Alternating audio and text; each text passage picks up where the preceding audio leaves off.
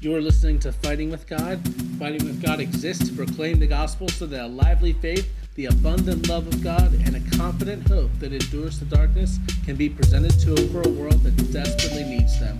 We believe that engaging the struggles of following Jesus and calling things what they are, being theologians of the cross, can set us free to know the God who knows and loves us where we are and to the life He created us to have. Stay tuned.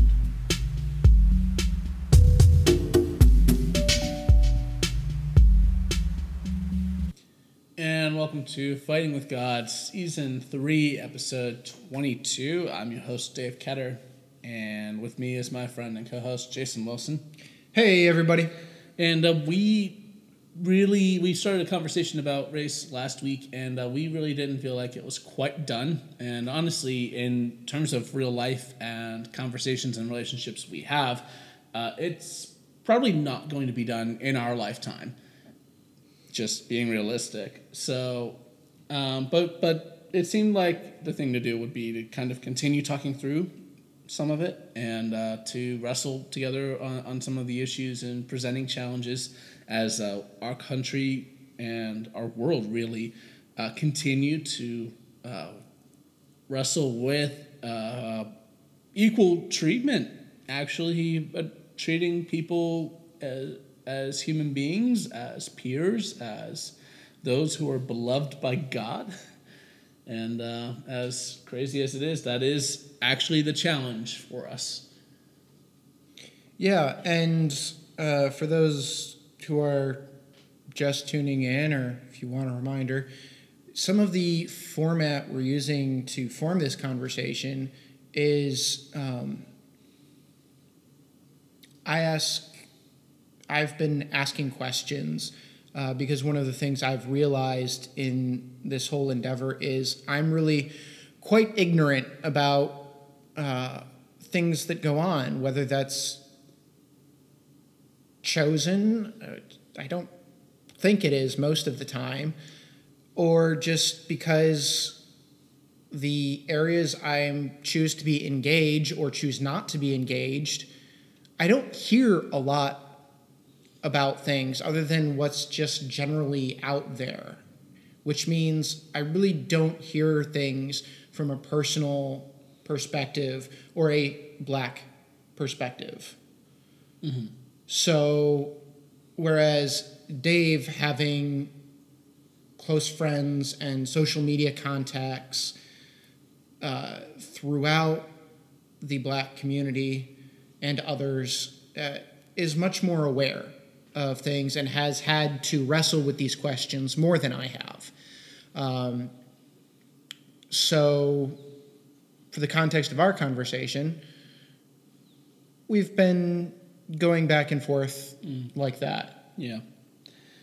Yeah, and I mean, the important thing, too, is, again, both of us are speaking from the posture of we're both, our experiences, we're both white, and we're both men in the United States, in North America. And so there's a lot of privileges that have gone with that. And even the difference in our exposure there is not quite really up to the difference in experience of communities of color in the same place. Right. And so we are by no means experts on this. No. This conversation is very much, this is what we've been able to see and learn and engage with. Right. And, you know, as people who have privilege, we need to be talking about this because we do have a voice. So, you know, what we've got, we need to share, because the conversation needs to happen. So that's why we do what we do. That being said, I kind of wanted to spring off some of the stuff we started talking about towards the end of our last conversation. And that had to do a lot with, as you put it, story and our narrative, and how a lot of times our narrative as white people is something along the lines of, I worked hard to get where I am, or my dad worked hard to get where we are so that I could have these things. If somebody else wants to do that, then they need to work hard to do that.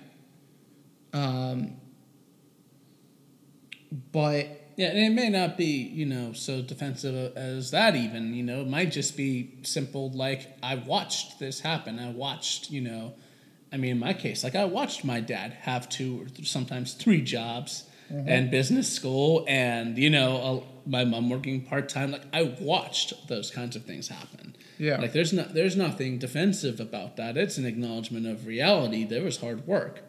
Yeah. Right. And what we were saying just today, we started talking about the privilege we have. Not only are we white males, etc., but we have this privilege where our families did work hard so that we would have a better life. Yeah. And they have supported us through a lot. Mm-hmm. And not just our parents, but our entire family networks. Yeah. And, my family is, I'm,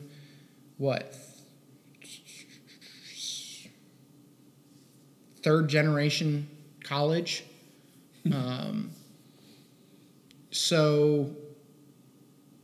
And my grandfather worked his way into owning a company, and yeah. So your family was a little further along in the American Dream Trail than mine was, but right. I guess that's what I'm trying to say. Yeah. But because I'm a first generation college student, college graduate rather, and I don't think I'll be working my way into owning a company anytime soon. Yeah, probably not. Partly because, that would be awful for you. It's true. That's not something you want. No. In the least. Nope. So headhunters, you could take me off of your list. But if you're looking for a priest, that's yeah. Anyway. Yeah. But yeah, consequently, I know I've had a lot of things presented to me. Mm-hmm. And in that regard, I think I may be more aware of that than some people are. Right. And the 2 things you're naming there that are important, I think, are just you've had a lot of 2 things. One is opportunity, and the other thing is advantage. Right. And those are not the same thing. Right. I had the opportunity to go to school. I had the advantage because I had people providing for the resources so that I could do that. Right. Yeah. And that those resources were not a hardship in that way to be provided. So they were available. Right. Okay, so we've established that we have advantages. So there must be people with disadvantages, right? Right. And yet, so frequently, thinking about people who are disadvantaged in some way is hard for me to accept, or has been hard for me to accept. Right. If you say it like, I'm fortunate, or there are people not as fortunate as me, or something like that, it might be easier for me to swallow. But to say somebody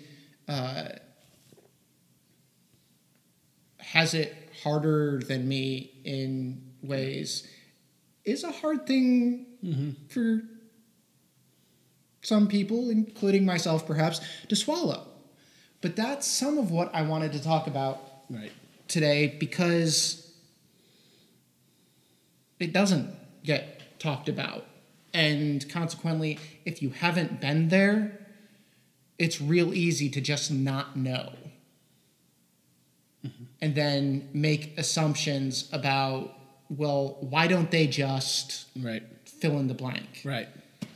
Yeah. Well, and I mean, here's the deal. I want to name something that you're kind of laying out. One is you are naming kind of this, it's the story, right? We started there, or we still have it. The story is that America is the land of opportunity. The United States is a place everybody has the chance. Everybody can make it. Everybody can work hard and get where they're going, improve their situation, improve the lot of their family and friends, their community, whatever. Like everybody has that.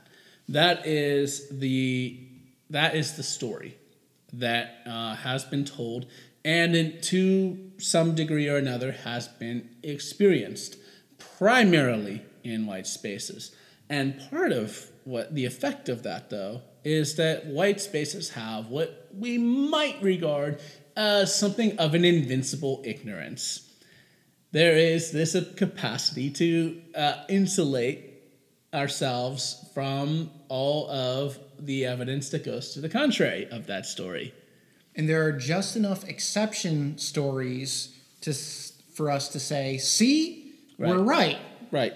Yes. And I mean, kudos to somebody like Dr. Ben Carson, and I realize he's a controversial figure in a lot of ways. I'm not going to comment on that, except to say that he came from nothing. He worked hard. He had some opportunities. He went to medical school. He did incredible, groundbreaking surgery and saved people's lives. He's got an incredible story, and he's a black man, right? But he does not prove in any way, nor do any other kind of exceptional circumstances that may arise, that everybody has opportunity, any more than the fact that many of the Rust Belt towns in western Pennsylvania, filled with out of work and been retrained for 3 different jobs, kinds of steel workers, prove that all of it's a lie. It just doesn't. It's not that simple. Never is. Right.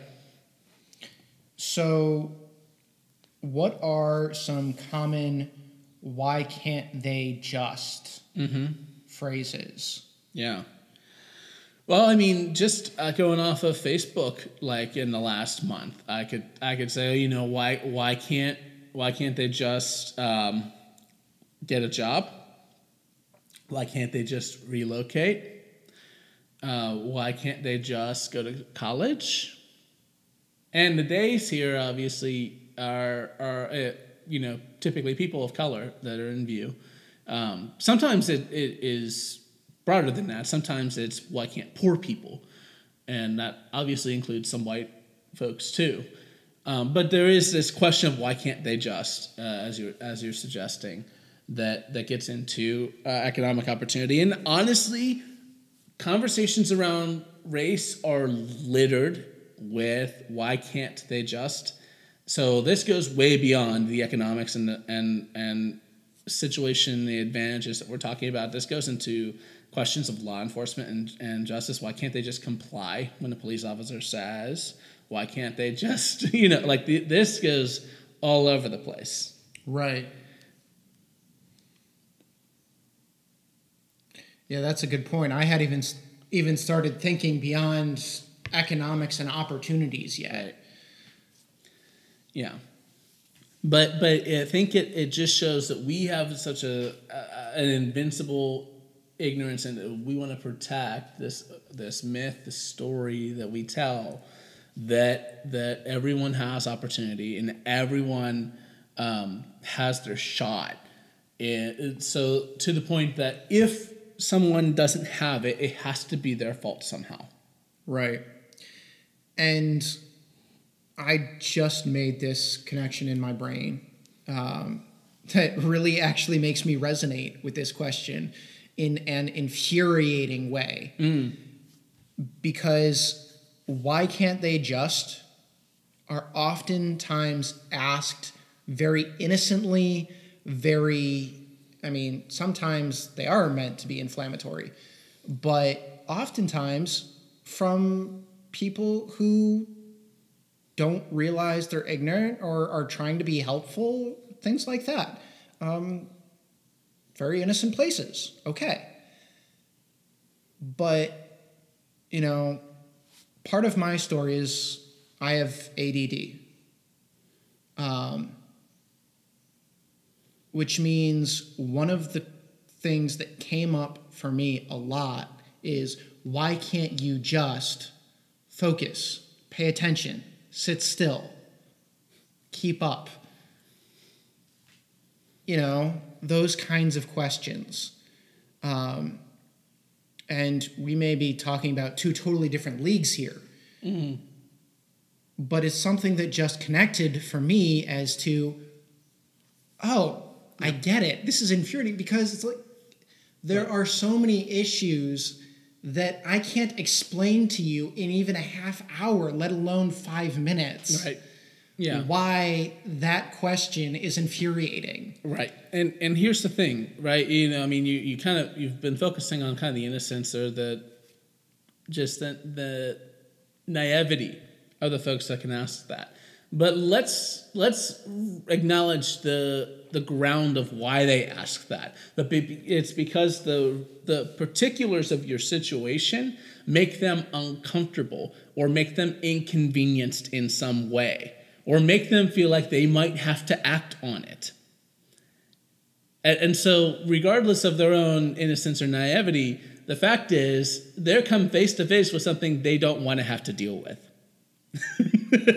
And it may just be worldview shattering. So, yeah, so when you get those questions, like it's, they might be asked innocently enough, but people are asking those questions because they don't want to confront their reality. and they're afraid they might have to do something.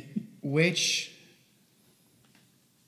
if you think about it, is really the foundation of racism. You could say hate is the foundation of racism. Honestly, money was a big part of the foundation of racism. But a lot of it has to do with people being uncomfortable and not wanting to have to engage with it. That's definitely why it's still maintained. That's definitely why it still has the power it does. Right. Saying it's the foundation of might be a little too ambitious.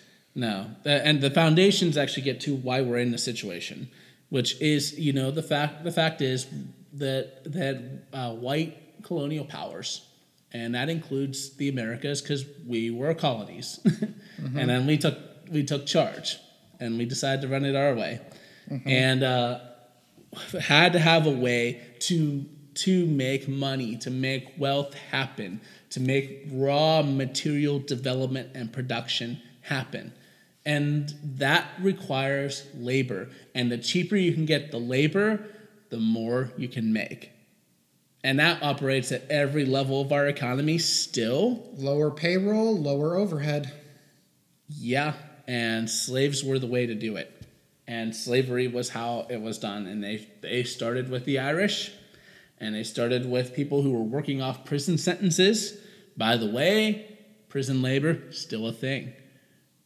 Although in this case, as the documentary 13th really highlights very well, predominantly black prison labor. So there's this, you get all of these things. Like it is about labor. It's about making money off of people for the least possible investment. And that is what our entire economic system was built on. Yep.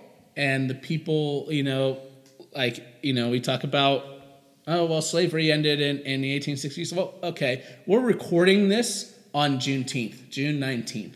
We're recording this when 2 freaking years after the Civil War, There's finally an announcement from a officer of the Union Army coming to Galveston, Texas, and saying, by executive decree, by executive order, all slaves are free. Not even everybody knew that slavery was ended until 2 years after the freaking the Appomattox Courthouse. Yeah, it wasn't even known, and there were still people functioning in slavery, chattel slavery in Texas. And so, this is sort of the Black Independence Day that's celebrated, and honestly, it should be a national holiday. This is what we should be pushing for. But people found other ways that going forward, it's like when these people were set free, they had nothing, and very often ended up working up for folks that literally just had them in slavery. It's like, okay, I'll give you work for room and board. Didn't look a whole lot different, Or, it's set up systems of oppressive labor that, okay, it wasn't slavery, but it wasn't that much better. And, it continued. And so you got generations of people who are fighting and working and putting everything into improving their lot. But, anyone that does investments will tell you, if you start with a little, you can only stand to make a little. It's not a lottery. It's an investment. Right. You want to win big, you got to invest big. Right. And this whole idea of what is the least possible I can pay you and still get away with it is still very prominent. Yeah. It's the foundation of a lot of companies, minimum wage jobs. Yeah, and we're not even getting into economic philosophy. This is just whatever it is. Yeah. I'm not starting an argument about minimum wage. Right. Yeah, no. But this is where disadvantage is in a lot of ways inherited, just the way you and I inherited our advantages. Right. So that brings us up to another question. What are some of the things people don't know if, they haven't been in that position? Right. So what are some of those disadvantages that people just don't know about? Right. Well, I mean, some of it is kind of subtle. We have, there are things in terms of racism in America that are subtle. That I've got Black friends who can't go through a store without being followed, or an employee is kind of following them, watching them the whole time they're shopping, and oh, can I help you, and all this, it has a mask of friendliness, but you're being stalked through the store, basically, right? You've got situations where there's demonstrated in multiple studies that if you give, HRs resumes and there is a name that to them sounds ethnic, it sounds Black or Hispanic or whatever, those names are less likely to be chosen for follow-up, even when they have equal qualifications with more white-sounding names, Anglo-sounding names. So it's you could get almost identical resumes from someone named Michael Smith and then someone named Tyrone Green. Tyrone's resume is not going to get a second look, but Michael's going to be on that.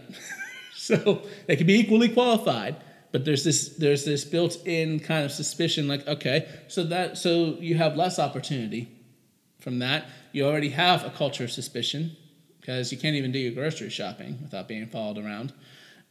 You get any number of, again, there's some of these things are historical, but you get up until very recently, and there are actually places, there's this practice called redlining. And in redlining, they actually decided, the banks and the mortgage brokers decided neighborhoods in which they would grant mortgages and loans to people of color. Like, it was this kind of legal loophole. There's some neighborhoods that were off map, and then others that were just too risky to grant loans. And it's like, this as someone who's tried to build your own kind of life and home and everything. It's hard to get a mortgage. Yeah. And especially when your income is under a certain level, like, you have to make an argument and you have to make a case. Well, if you find a property that's affordable and you find one that would be within the range of what you can get a mortgage for, but then the bank has decided that area is too risky, that it's redlined, they're not going to grant it automatically. Or the house you're wanting to buy doesn't cost enough money for them to give you a loan for it. That's one that I ran into a lot. Right, yeah. So, but that's what redlining set up this like, nope, automatically denied. You can't get there. And right. I mean, here's the deal. Most people don't move into neighborhoods with folks that don't look like them. So the redline neighborhoods were overwhelmingly, disproportionately Black communities, Hispanic communities, Asian communities, indigenous communities. All these kinds of. So it was just set up, and it continued down to the current day. Like, this is not an old, we'll read about it in your history book. I mean, you might, but. And another one that I just recently ran into, hearing about it from someone I know, is the whole driving while Black. Yep. And, even me, who's I've been trying to wrestle with this and trying to wrap my brain around it for the last few years. This isn't a new struggle for me. But I couldn't help taking it with a grain of salt. Like, you don't really just get pulled over for no reason, do you? No? Yeah? Yeah, you do. Yeah. But, I mean, these are things that are hard for some of us to accept really happen. Yeah. But no, they really do. Yeah. Well, and think about the way that impacts the economy. So one of the ways that a lot of people are trying to move forward these days is they work for Uber or Lyft or something like that, or they're a delivery driver somewhere, right? They're trying to get some extra money, or working delivery on the weekends, or DoorDash or whatever. There's any number of ways that involve the gig economy. This is how you make extra money. Is driving people around or driving things to people, especially in the pandemic and folks not leaving their house. It's a thing. Mm-hmm. If you, as someone, are just trying to work and just trying to work a hustle and get some money together, improve your situation, are someone who is at risk to just being pulled over while you're doing your job, you're not going to have that job very long. Like, it's not very good for your job security. It's like, okay, I get pulled over by police. I'm sitting there 15, 20, 30 minutes, 45 minutes. I've had friends who've sat on the side of the road for 45 minutes after a police officer pulled them over. And you got a pizza in the car that somebody's waiting on. They're calling the store. The store's calling you. You can't answer because you're waiting on the police. This is not a tenable situation. You can't sustain yourself in that kind of employment. I mean, to say nothing of the trauma of having to go through that situation to begin with. I mean, but economically, how is an employer supposed to work with that? How are you as an employee supposed to feel safe that you can keep and have confidence that you can go about your job? In many respects, it is a risky situation to be in. So we've covered, why can't they just get a better job? Well, right. If even their name sets them apart, what are you going to say now? Well, why don't they just change their name? Right. I mean, how's that going to go when they actually show up? Oh, Michael Smith, you're you're black. Yeah, that happens too. Like here, you get to the interview, like, oh, you're not what we were looking for. I mean, and God forbid they would, like, it's awful that this happens. Like, right, we're not making light of this in the least, but it's the real situation that you even if a name sounds Anglo, and hey, that's a legacy of slavery. Like that's a thing.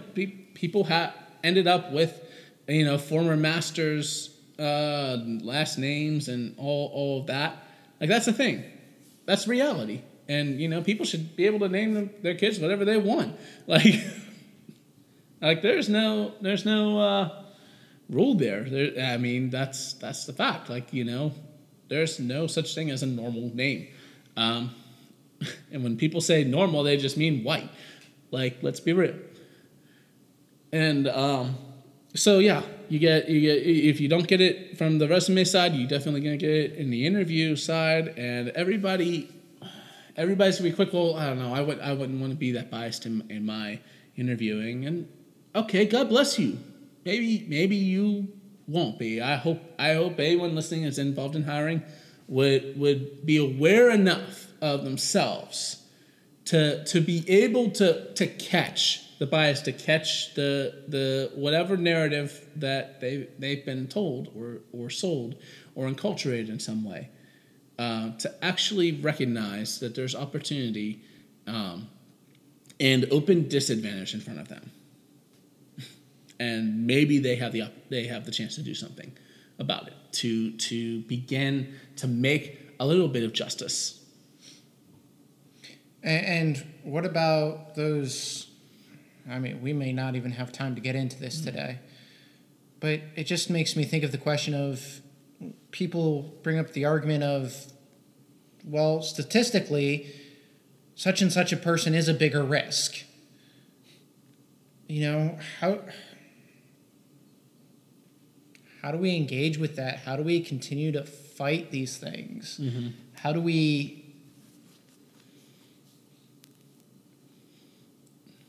Yeah. I don't even know. Yeah.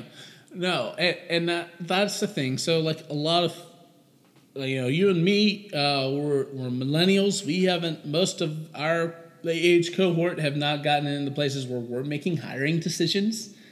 And most of our listeners are likely to be millennials as well. Probably some Gen Xers and boomers, but mostly millennials. And our age cohort is not in the place where they are in the hiring decisions most of the time. But this is part of why things like affirmative action existed to try to make an effort on that. There is some things going around that I've heard from pastor friends about Zacchaeus funds is what they're calling it, and the intention of that is for communities, and particularly churches can lead on this, to find ways to make amends, to make some reparations, to begin to heal the divide that exists economically and in terms of opportunity and in terms of advantage by giving people of color the steps, the open door really, in terms of recognizing, like, all right, you've been robbed. Okay, you've been robbed. You've not been compensated for your labor. Your ancestors were not compensated for your labor, and how do we make this right? And at base level, like, you got to do it locally. Affirmative action has helped some. That was a federal thing. That was a massive system-wide thing. But there's easy ways to get around it. The bigger your solution, the more loopholes there are, right? But you can make genuine, real local effort. In your own hiring, in your own company, in your own areas of influence, think about what is it that we can do to recognize our own advantage, to own it, and to speak up where we have opportunity to correct a disadvantage. And that speech may be money. According to the Supreme Court, money is speech. So feel free to use it. And sometimes that can even be at a personal level. Sometimes that personal relationship is something that can make all of the difference. Yeah. Oh yeah. If you're someone in a place of privilege willing to vouch for someone. But, that may be a very difficult relationship. If you are going to try to combat that, it's not going to be easy. Yeah. Yeah. And I mean, the thing we have to avoid in this is look, it's easy when you're confronted with all this to want to go, especially when you start to realize your own privilege, to fall into kind of a white savior complex. You are not the savior. If you are a white person, you are not the savior. We cannot fix this. We do not have the power to just say to just extend our scepter of privilege and correct the abuses and the sins against people of color that have been perpetrated by our ancestors, by the systems that we live in, by the systems we benefit from. But we have a responsibility to develop a relationship. We have a responsibility to do justice wherever it is within our power. Right. So, but that really is what we have time for today. Yeah, we're really running up against it. Yeah. So, but the Lord requires us to do justice and to love mercy and to walk humbly with Him. So let's set about that in the power of the Spirit. Let's turn to God and ask Him to make justice and to help us to use our freedom and every advantage we have to make justice happen. But until next time, God bless. And have a good one.